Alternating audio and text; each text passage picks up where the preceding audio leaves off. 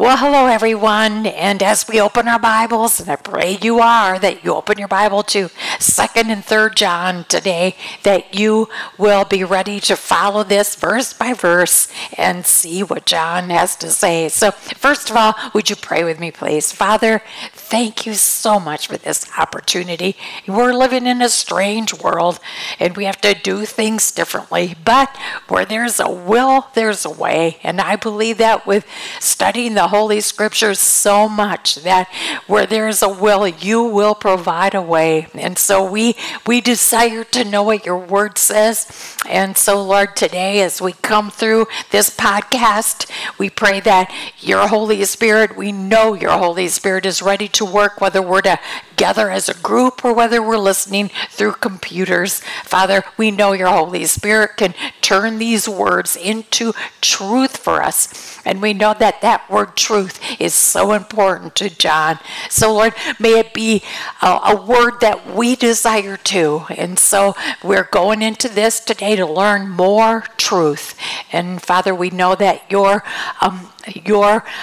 love for us and Jesus' willingness to make the gap that sin has destroyed between us and you. We know Jesus on the cross has made that way possible again, that we come into your presence, and we know that your Holy Spirit is going to take these words and just turn truth on for us, so that we not only read words on the page, but that we feel them in the depths of our heart. Father, thank you again for all what you do. You give us one blessing after another.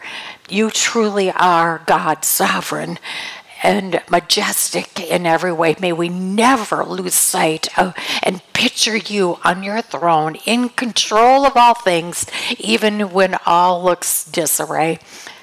And we pray this all in our Savior's name. Amen.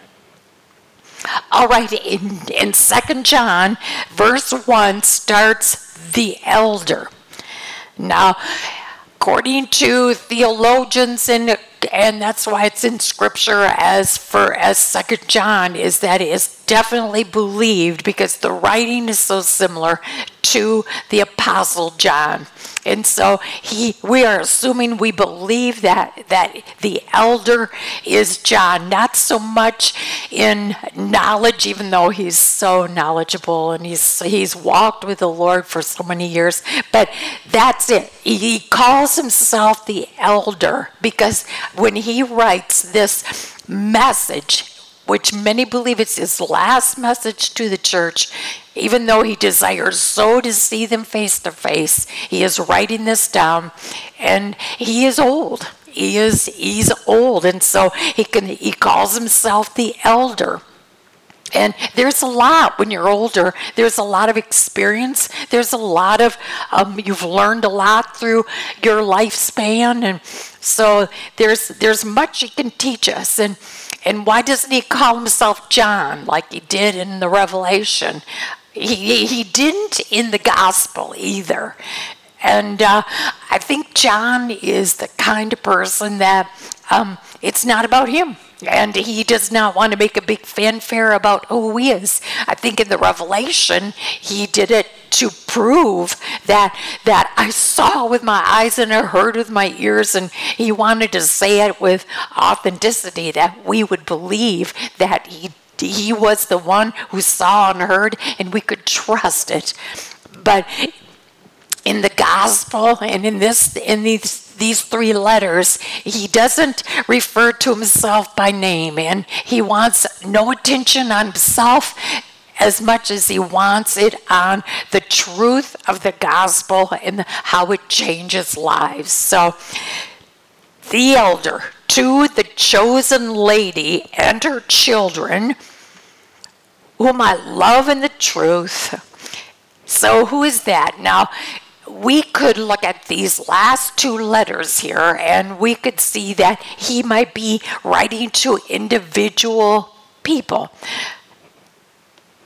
Now, this chosen lady and her children could be a particular family that he has met through his his lifetime and who are very important to him, or, and I think it's more likely that this chosen lady and her children are a specific church, and the children are the members. But it really doesn't matter. The principles and the meaning is the same, but just to kind of get you thinking a little bit. Now, when he said to the chosen lady and your children, whom I love in the truth.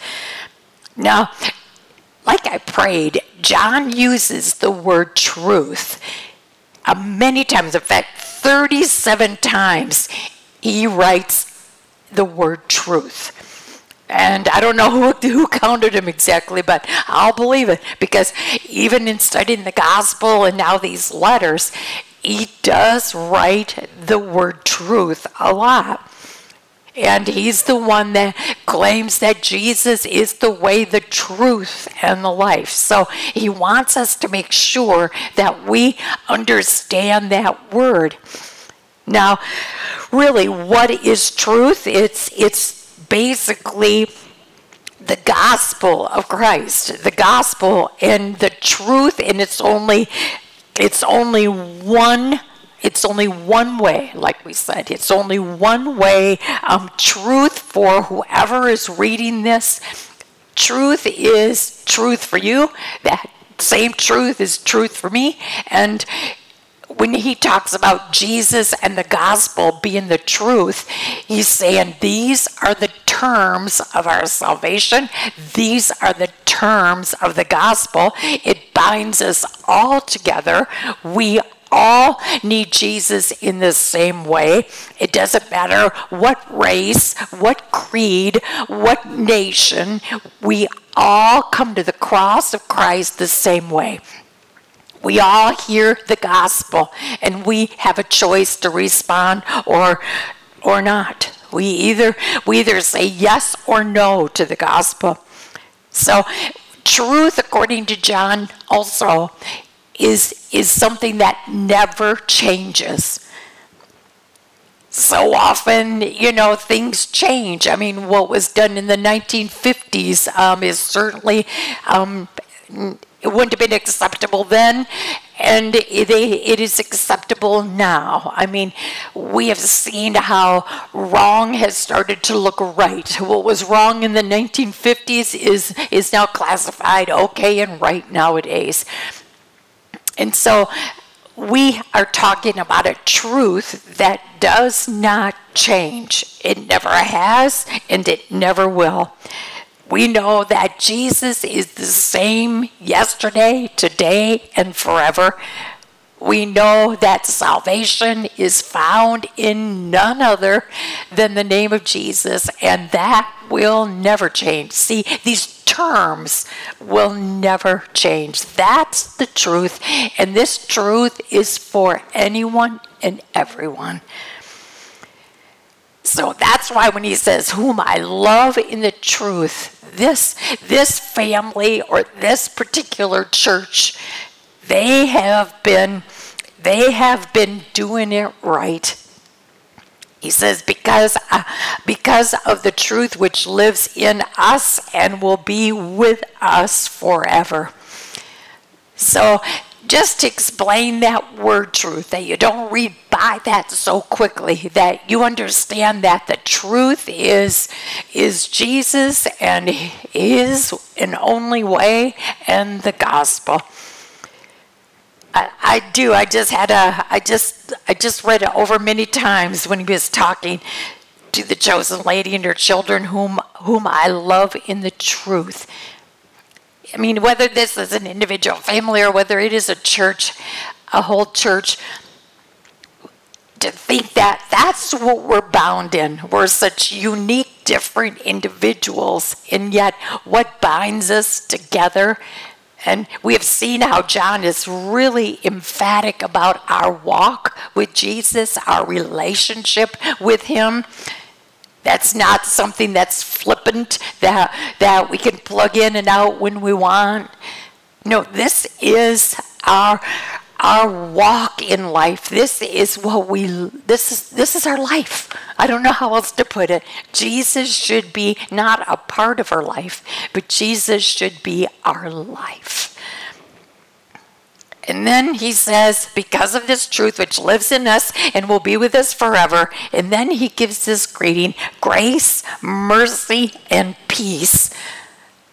Those three words, and we hear them all the time, and I know you probably have had them explained to you many times, but because of what he said, because of the truth, because of Jesus, who lives in us and will live with us forever, you and I every day can experience grace, which means undeserved favor, which means receiving what we don't deserve. You and I have received salvation. We have been bought back, and there's nothing we have done to deserve that. Grace is so undeserved. What a beautiful word. And mercy, because of Jesus, because of the truth of what his story is, we have mercy. What did we deserve? What were the consequences of sin? Way back in Genesis 3. What we deserved was eternal death. And so mercy is we did not get what we did deserve. Instead of being sent to hell, we are going to be welcomed into God's presence someday. All because of our saying yes to Jesus and the cross. So grace, mercy, and peace. And that word peace does not come from anything or any other person. And this is something you and I need to keep reminding ourselves. When, oh yes, we want peace in this world, and we know that the Lord's intent was for all people to get along, but peace is the kind of word that, well, he says it right there. It comes from God the Father and from Jesus Christ, the Father's Son. That is where peace comes from. We know Jesus is the Prince of Peace. He's the one that can give us peace. And I believe that this order is so perfect in the greeting. Grace, we receive what we didn't deserve. We receive that pardon. We receive that blood sacrifice. We receive salvation when we didn't deserve it. Mercy, we didn't get what we so deserved. Instead of eternal death, we were given eternal life. We deserved eternal death, but we didn't get what we deserved. And when you live in grace and mercy, you can't help but then experience peace. And peace goes so far beyond everything going your way and everybody is getting along. All your family members are fine, and there's no sickness or disease, and there's no loss of jobs, and there's no financial struggles.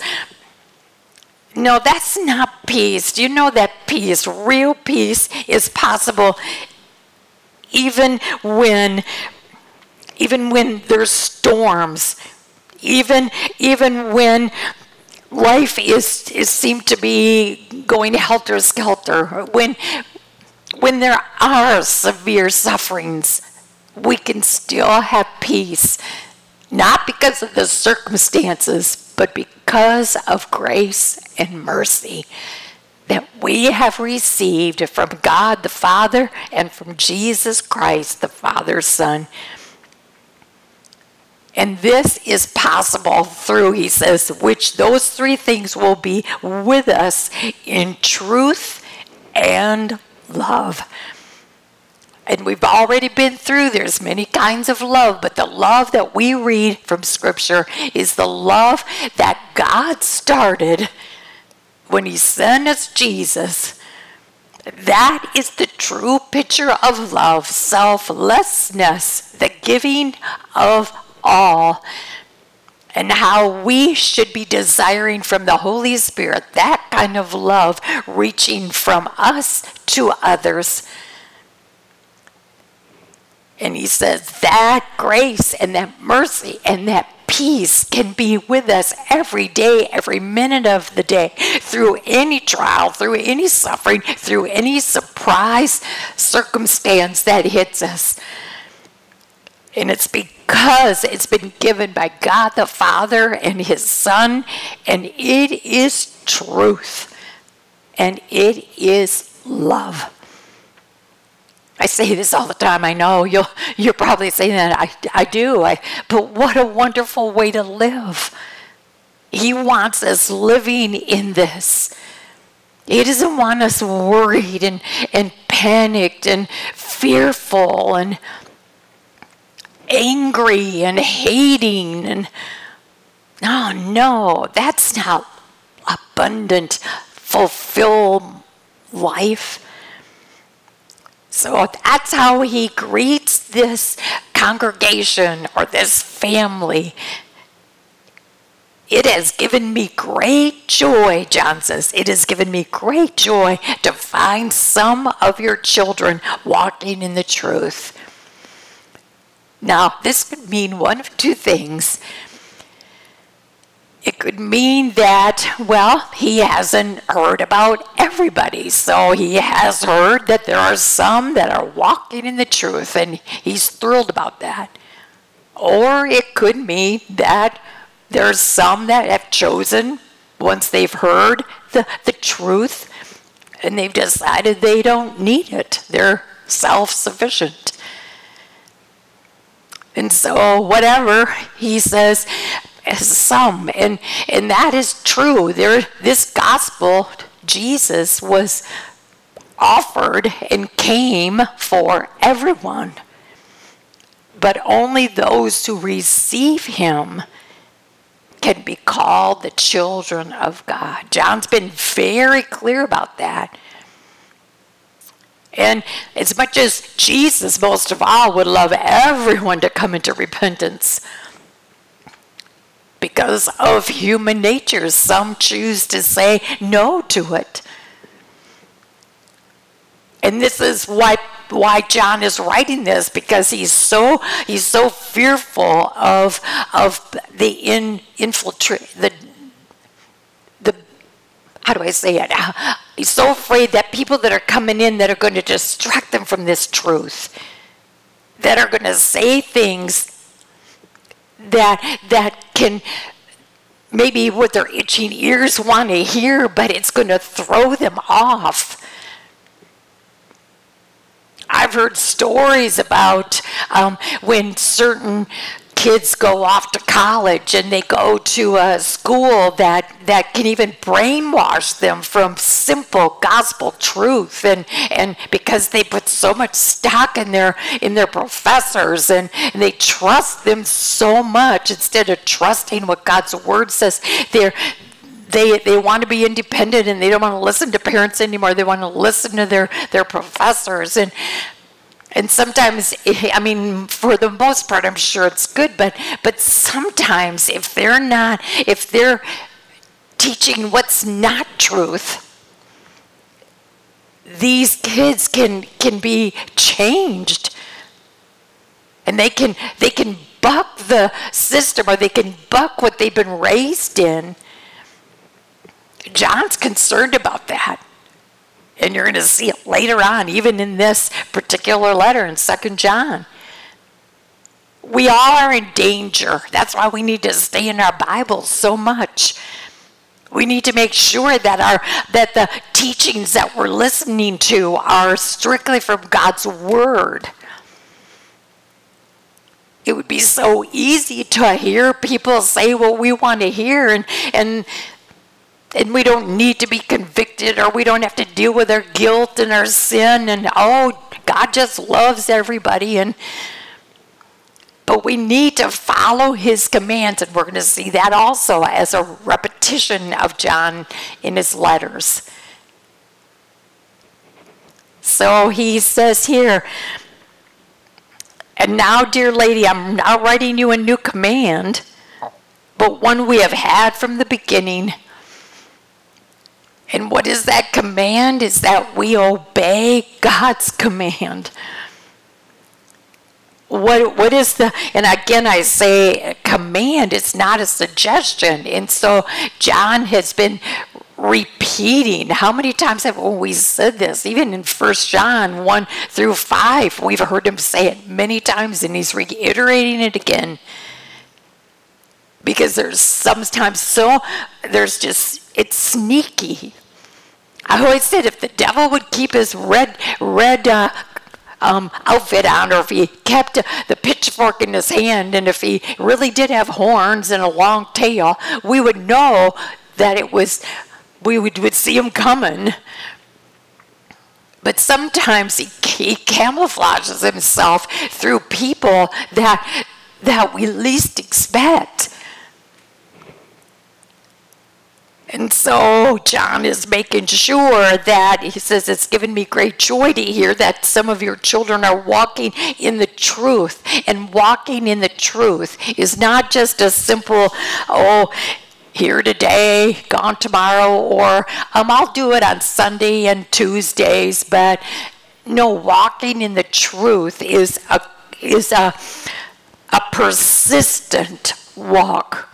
A non-stop walk, staying on the course of God's word, striving to listen and obey his commands. So when he says, I'm going to tell you, this love that we're talking about is something that is, I go back to the beginning, what you were taught right from the beginning. This love that we walk in obedience to his commands. As you have heard from the beginning, his command is that you walk in love. And that love, again, don't be so easy to say, I do that. I walk in love. I'm nice to everybody. I smile at everybody in the store. I mean, that's all important. But when he's saying walk in love, it's the kind of love when maybe you're done wrong, when someone has hurt you, when someone has come against you,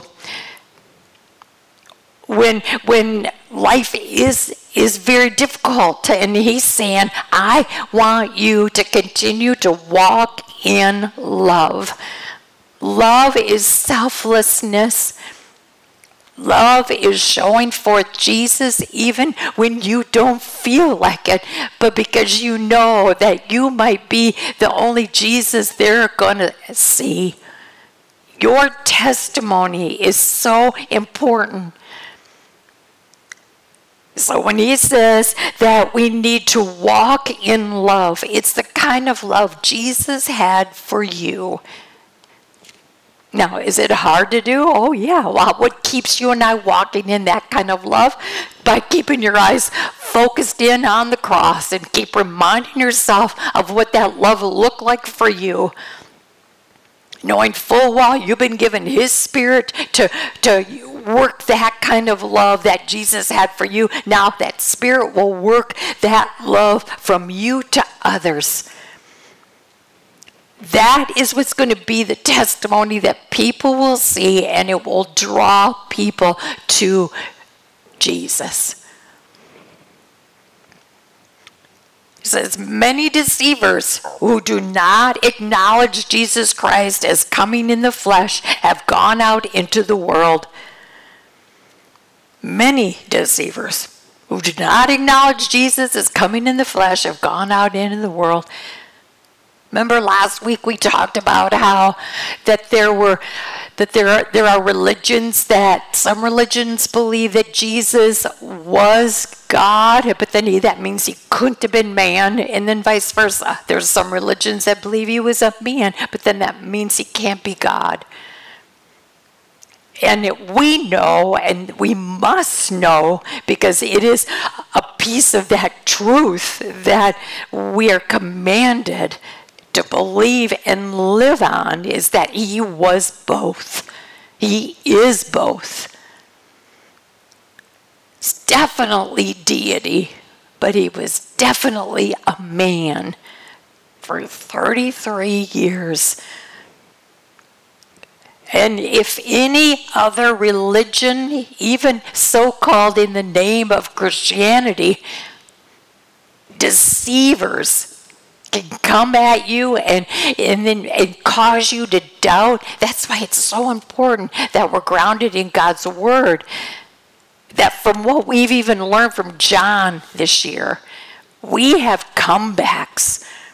If anyone tries to deceive us or someone tries to tell us, oh, you've got that wrong, that we come back and say, but the Bible says, otherwise we too can be easily swayed, easily influenced, easily brainwashed.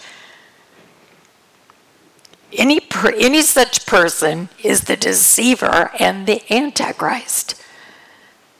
Now, John has talked about that before, that a person who is a deceiver is a type of Antichrist. It means you're against Christ.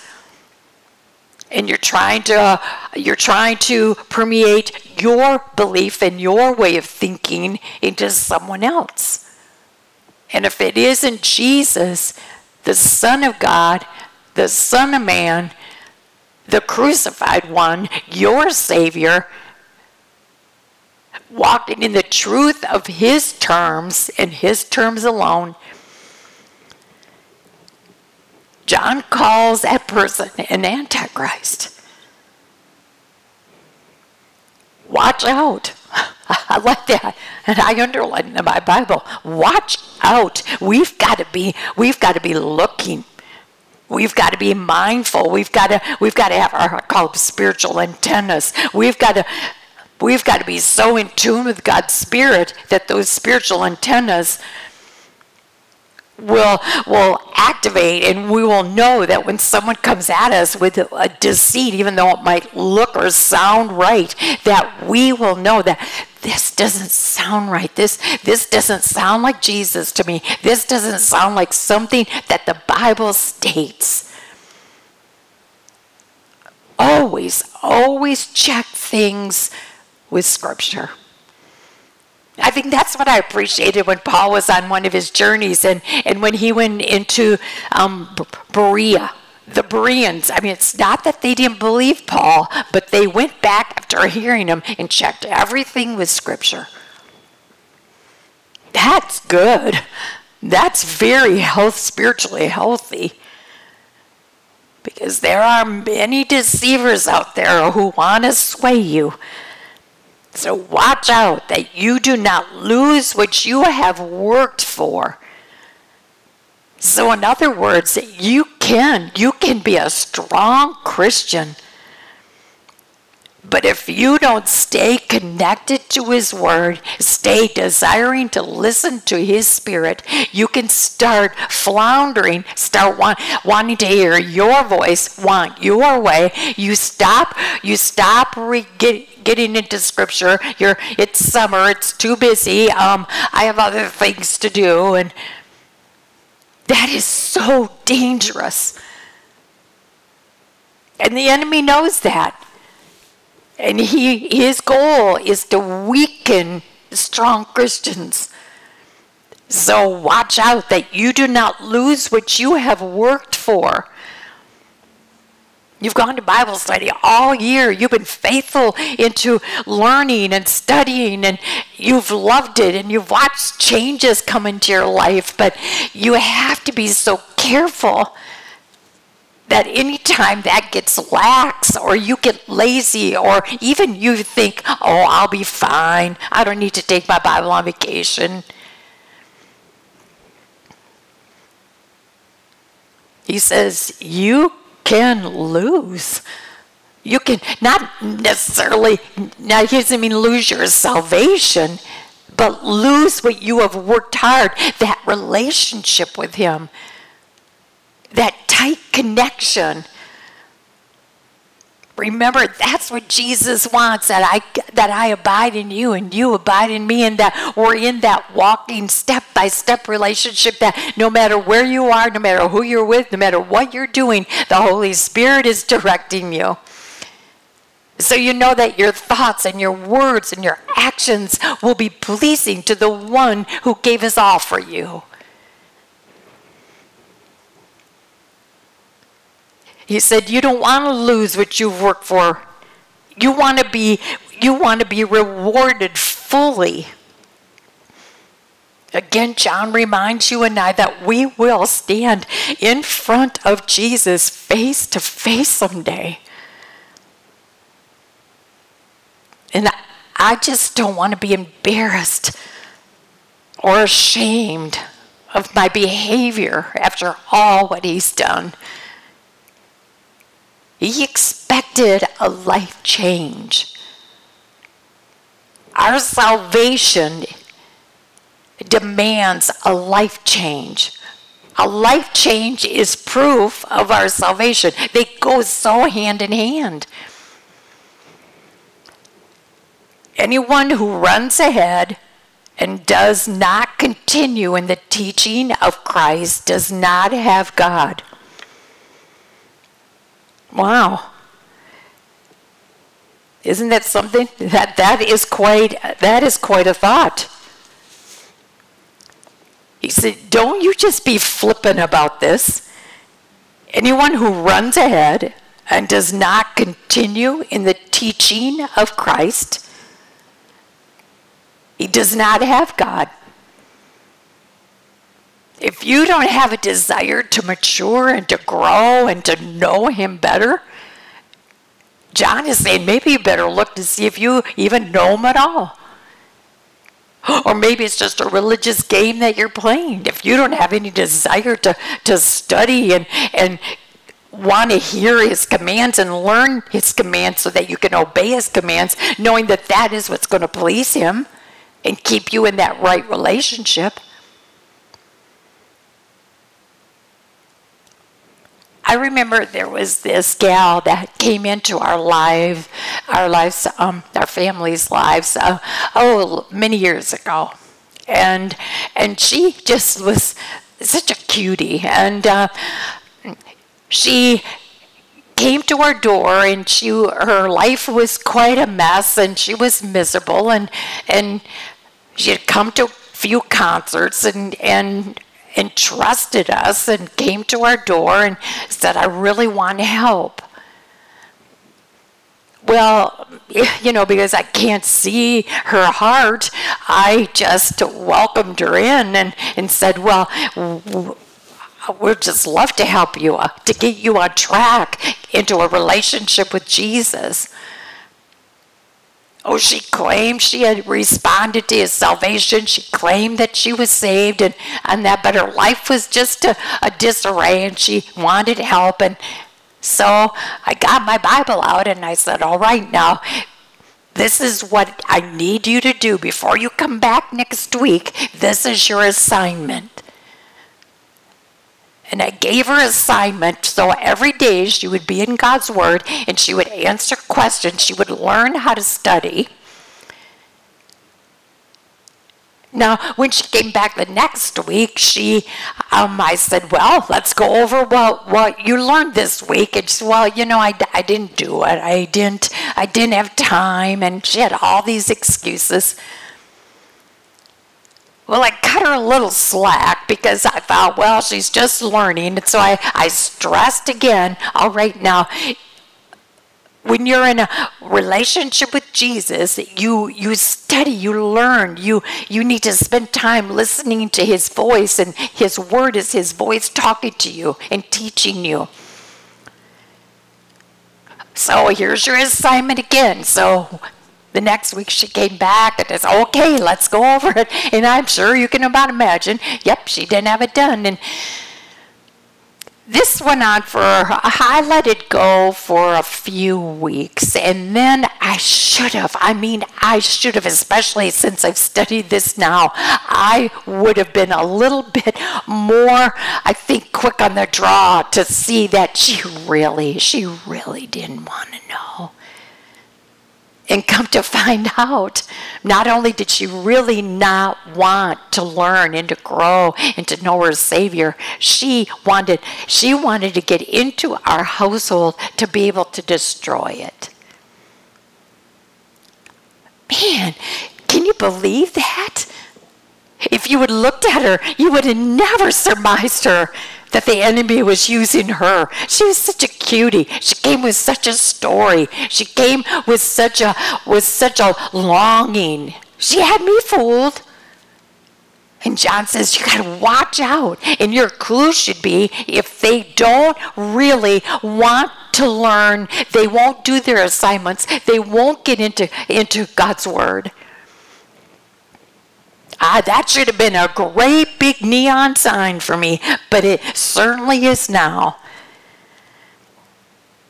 That's why it says, anyone who runs ahead and does not continue in the teaching of Christ does not have God. She didn't even know him. She didn't have him to begin with.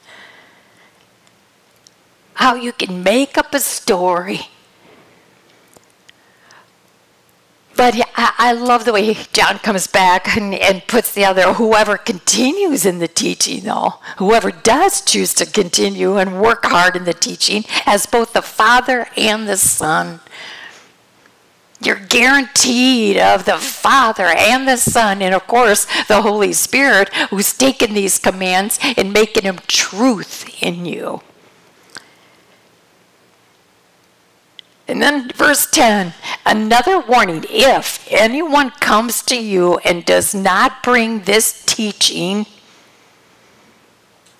if anybody comes to you and does not bring the teaching of the terms of the truth of the gospel, the God's word, and you're not checking to see if it coincides with God's word, and it just sounds good to you,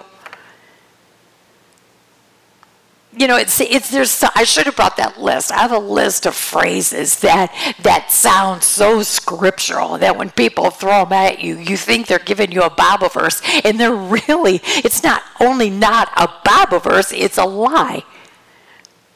You know, kind of like, well, God helps those who help themselves. You know, that's a lie. And there's many. You've got to be careful that even though it sounds so good, if something doesn't just gel right, be a Berean and go into God's word and compare it. And see if God will never go against his word. And so John says, if anyone comes to you and does not bring this teaching, do not take him into your house or welcome him. No, he's not talking about that you don't, go after the lost and you invite people who aren't Christians over. I mean, we're told to be winsome and to, let your light so shine before men that they will see Jesus in you and want to come along. He's talking about those who just come in and they're bossy and they're trying to tell you that there's another way to Jesus and there's no hell and he's just a God of love. Everybody's going to come together in the end anyway. And God doesn't mean that. I mean, and I have to say, our itching ears kind of want to do that because, then if we don't have to work so hard, or if we don't have to take care of our sin, and if we don't have to go to the cross to get rid of our guilt, and we have to repent and acknowledge our wrongdoing and see ourselves for what we are as lost. I mean, that's not fun. But it's that's the way God set it up. And if anybody comes in and tries to tell you differently, he's saying, don't welcome him in. Anyone who welcomes him shares in his wicked work. I mean, you think about the influence.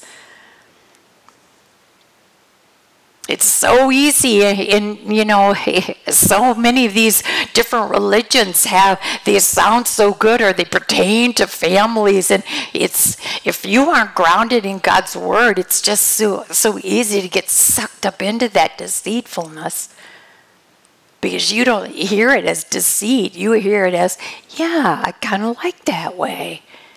But if it's not God's way, and if you welcome it in and you encouraging it, it's so easy to be influenced and brainwashed. So even in these few verses, in this little letter, boy, doesn't it pack some power? Doesn't it just give you such an idea of checking your heart and your life and seeing if you're real? I have much to write to you.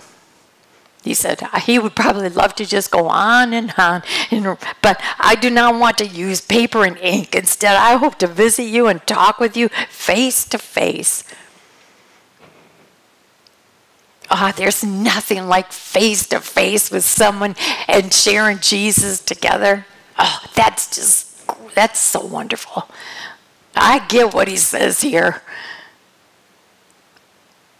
I mean, he's going to mention it again in our next letter here in 3 John 2, but we're going to see how, yes, would rather be face to face, but sometimes the Lord uses letters. Maybe it's something that people, even though it's just, 11, 12 verses, but it's a letter that you go over and over. And I looked at it like, thanks, John, for writing to this chosen lady and her children, because now it's in the inspired word of God and I can glean from it. And I gleaned a lot this week from these few verses.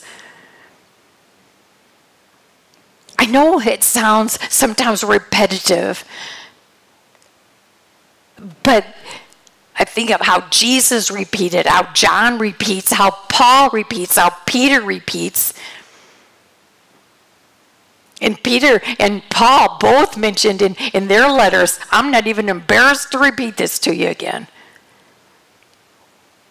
They know that we need to hear it. We need to be accountable. We need to be jostled sometime because we have believed the deceitful, or we've gotten swayed and brainwashed, and we need to get brought back to the beginning, like John says. But yeah, is human desire, just sitting around a table, just sitting outside in a circle. I remember at a gathering one time, the host said, can you just say when you came to know Jesus in a real way? Oh my word, was that rich conversation. To watch people's faces just glow. To watch their gratefulness. Oh, there's just nothing like it. The children of your chosen sisters send their greetings. So again, whether this sister, this chosen lady, is a literal sister, or it probably is likely another church. The children of your chosen sister send their greetings. And then as we move on to John, 3 John, he starts this chapter 2 with the same intro, the elder. I smiled when I thought about that. I think what he means is, I've been around a long time. I've seen it all. I've experienced much. And in the course of my long journey, I have watched his faithfulness. I've watched his commands keep me in my proper place. I've watched his promises get me through the hopelessness. It's like, I've been around and I know. And I want to share this. Now, I think this person really is an individual. To my dear friend Gaius, whom I love in the truth. He says the same thing. I love him, not because of all his talents, not because he's good looking, not because he gave me a lot of money, not because, for whatever reason he's saying, I love this man because he and I are one in the truth of the gospel. We've both experienced the love of Christ. Dear friend, I pray that you may enjoy good health and that all may go well with you, even as your soul is getting along well. Now, from what I learned is when John says something like, dear friend, I pray that you may enjoy good health and that all may go well with you, he's pretty much sending best wishes and blessings. Like, how you doing? I hope you're doing well. But didn't you just appreciate the way he said, even as your soul is getting along well?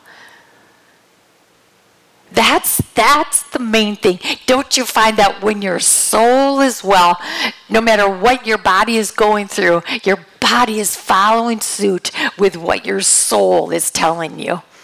When your soul is well with the truth, your soul, your spirit will then connect to your outer self and it will direct you in the right. It will keep worry and all that fear. And when your soul is well, you wake up, even though you might listen to the news and it all still looks pretty bleak, you know, because your soul is telling you, but blessed assurance, Jesus is mine today. That no matter what happens, it's so sweet to trust in Jesus, just to take him at his word. You can sing just a closer walk with thee. That's possible. To be able to know that some of these old hymns or even the newer songs today, that you can just hold on. I just love one right now that keeps reminding me that a better day is coming. And that Jesus is coming back. And that the future is bright for God's children. And so John is saying to this man, to Gaius, dear friend, I pray that you're doing fine because your soul is fine. So your soul that is feeding you the truth. It gave me great joy. It gave me great joy to have some brothers come and tell you about your faithfulness to the truth and how you continue to walk in the truth. It gave me great joy to have some brothers come and tell me about how faithful you've been. It gave John such great joy to be able to know that maybe this Gaius was someone that came to know Jesus because of John's ministry. Maybe because I went and kind of searched out and I don't know, Gaius was pretty much a familiar, popular name, so it might not be the same, but Paul wrote in his letter to the Romans in chapter 16, in verse 23, he's so thankful. He's listing the people that have helped him along the way, and he mentioned a man named Gaius, whose hospitality I and the whole church here enjoy. Send you his greetings. So, whether they're the same man or not, these identifiable attributes puts a smile on John's face and obviously puts a smile on Jesus' face. John says, it gives me such great joy when he's heard from other people just how faithful to the truth and nothing else. Now you continue. You got to continue to work at that, and he is. You continue to walk in the truth. I have no greater joy than to hear that my children are walking in the truth. Oh, that excites John. He wants to pay Gaius a compliment and tell him how thrilled he is. And dear friend, he says, you are faithful in what you are doing for the brothers, even though they are strangers to you. See, this is what kind of made me think that the same one in Romans 16, they might be the same, because Gaius was willing to work even with strangers, people that he didn't know. He was willing to go the extra mile for someone that he doesn't even know. That's why he says, you are faithful in what you are doing for the brothers, even though they are strangers to you. They have told the church about your love. So your words and your actions, you just weren't quick to talk the gospel. They witnessed it in your life, and you put yourself aside for people you didn't even know. But guess what? They told someone else, and someone else told me about what? His love. There's that love of Jesus that Gaius, whether it was through Paul or John or whatever, he came to know Christ. And it changed his life so much that he's living it selflessly to others. And John says, I just want to tell you, I just want you to be encouraged that all your work and all your study and all your learning and all your obeying is not for naught. It's affecting people's lives.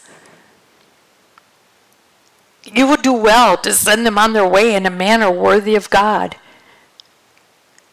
You would do well to send them on their way. In other words, you can't be with them all the time, so you teach them, you live by example, you give them your best. You don't do a half a job. That is such good instruction. You give them all that you have, because you don't know if you're going to be able to come back to be able to minister to the same people again. You give your best. You will do well to send them on their way with the best that you've got, all that you know. Because that's what Jesus gave, didn't he? He gave us all. He didn't hold anything back. It was for the sake of the name, capital N. It was for the sake of the name that they went out, receiving no help from the pagans. You gave them Jesus. You sent them out. You gave them the best that you had, which is Jesus and the fullness of his story. And you sent them out. And that's what they went out with. They went out in the name of Jesus. And they believed they didn't need help from pagans, because they know that we have a God who will supply everything that we need. We ought therefore to show hospitality to such men, so that we may work together for the truth. We ought to show hospitality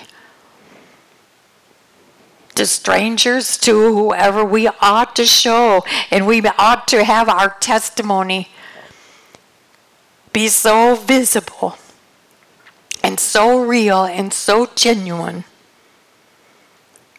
that we all work together in the truth, and then we go out and it just continues to be a rippling effect. And then in verse 9, I think John puts this in here, and I think he's careful, but he wants to show us, the readers, but even to the people who are reading this letter, that there's such a difference in when you are sold out to Jesus and you want to work together for the truth versus when it's all about you. I wrote to the church, but Diotrephes,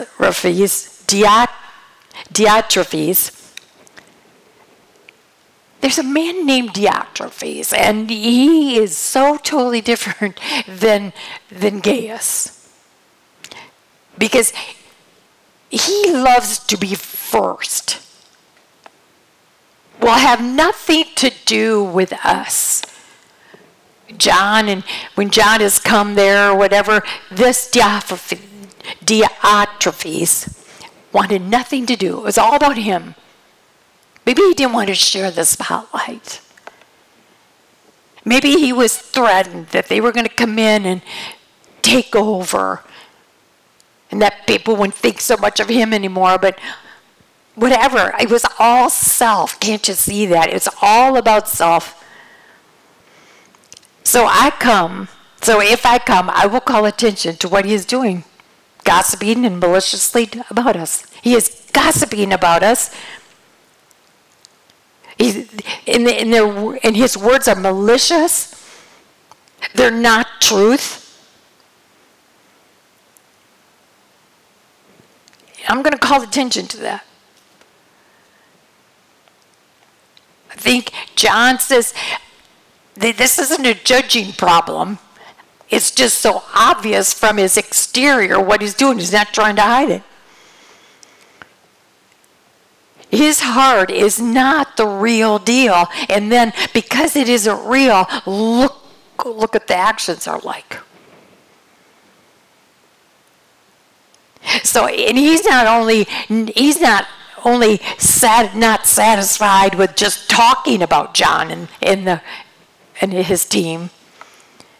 He wasn't content just saying bad things about them.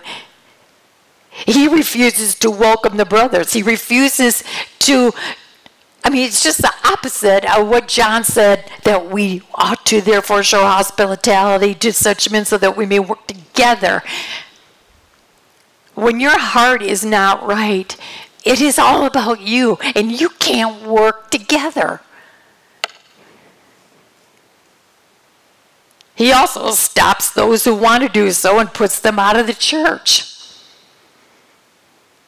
Now, John says, I have seen this. I know this is how he operates. I know what he's saying. I know that he is even pushing people out of the church.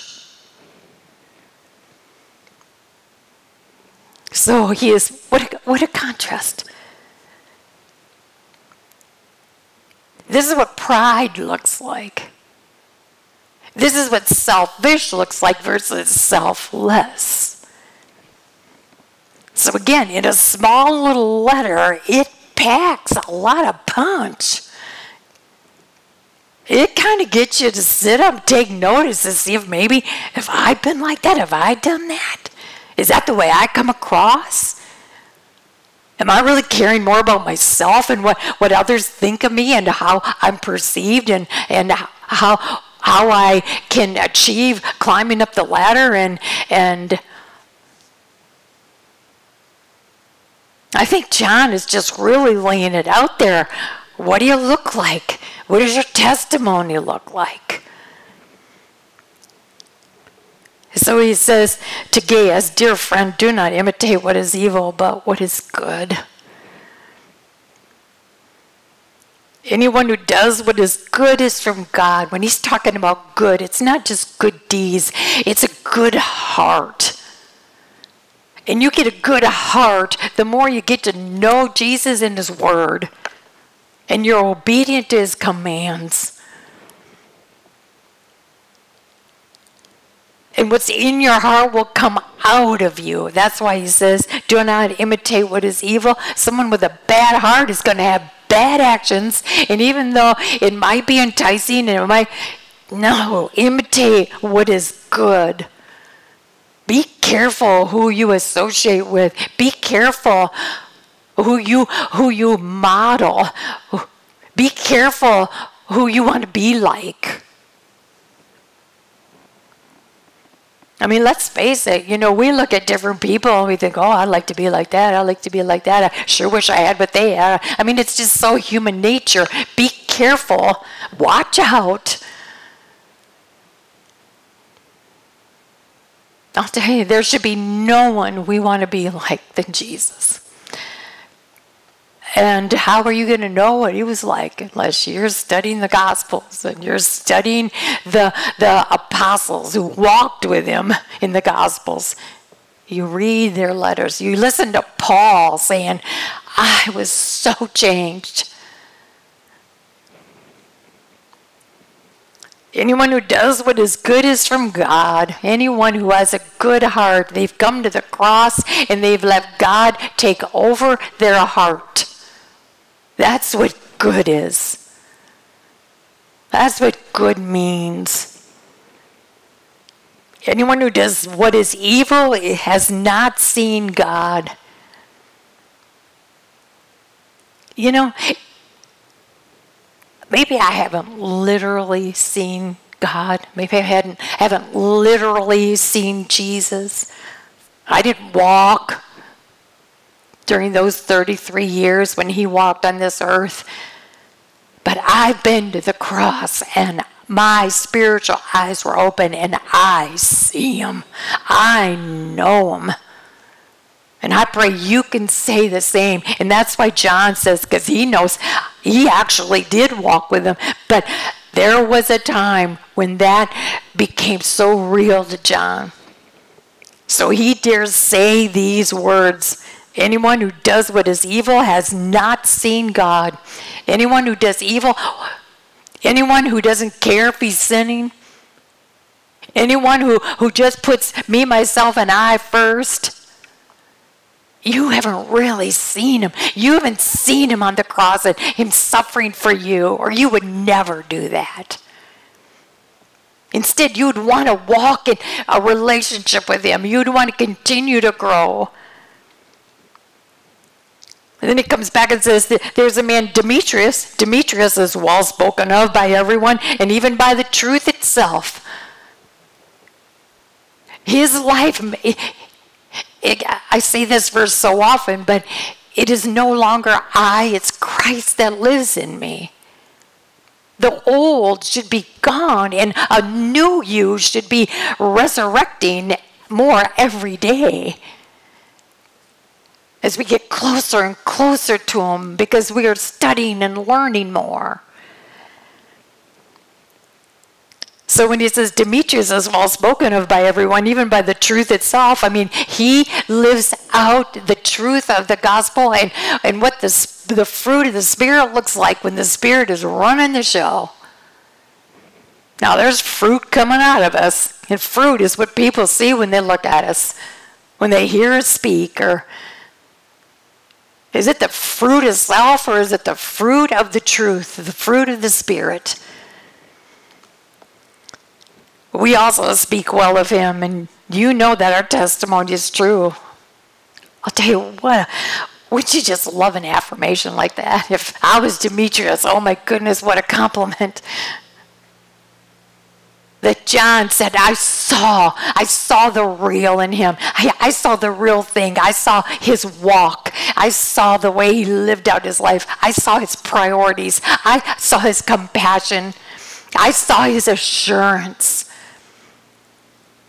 I saw even when tough times were very, very difficult, I saw him with a peace because he knew the kind of peace that Jesus talked about when he said that we may have peace even in this world, even when we are in trouble, because we can take heart because we have a Savior who has overcome who has and who will overcome the world. And as his children, we are part of that.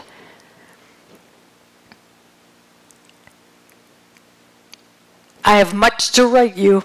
Here again, he says, oh, I could just go on and on, but I think I've given you enough food for thought right now. I do not want to do so with pen and ink. I hope to be able to come to you soon and talk face to face.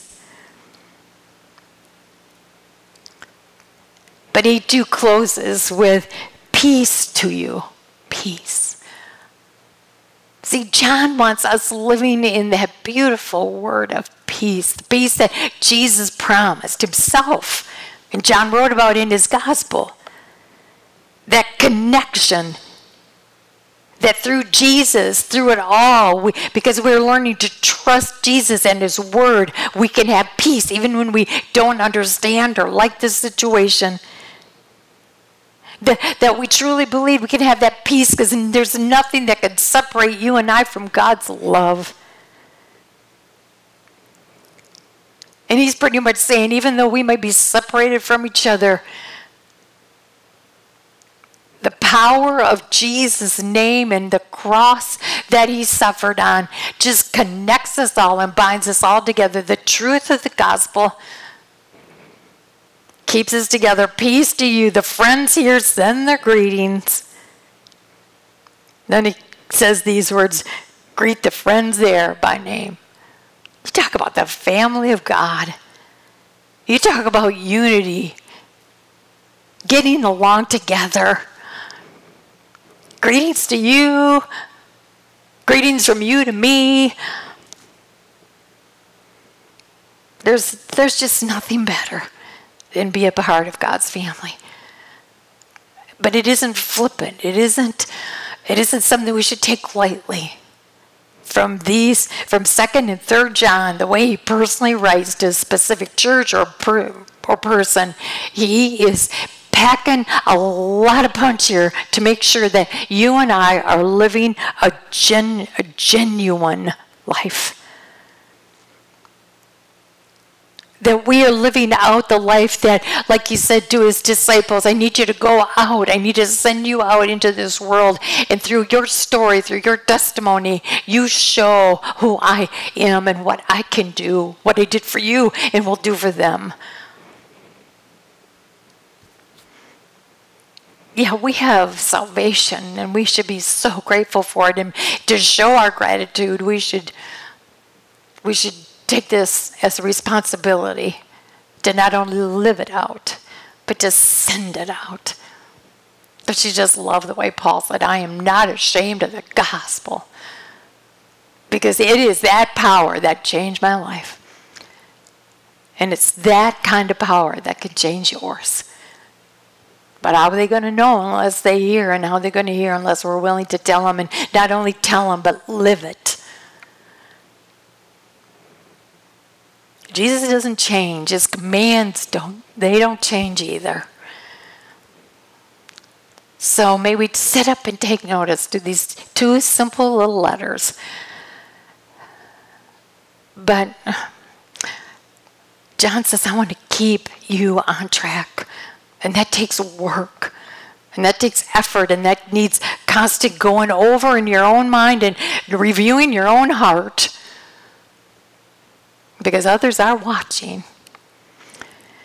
Father, again, we thank you for just giving us all that we need through these words. And being that John is talking to Christians, he's also warning us that if we're not grounded in your word, then we are going to get easily swayed. Father, may that not be true. May we really make Bible study a priority. May we really make time with you a priority. Because we know this is what you expect. You've given all for us. May our giving back our lives to you in view of what you've done for us, may we offer ourselves so back to you as a living sacrifice. May all the words of Scripture just kind of work together. We love you. But yes, words can be cheap. You can see our heart and you can see our walk. And Lord, we know that you want a close walk with us. And may that be such a desire of ours as well. And we pray this all in Jesus' name. Amen.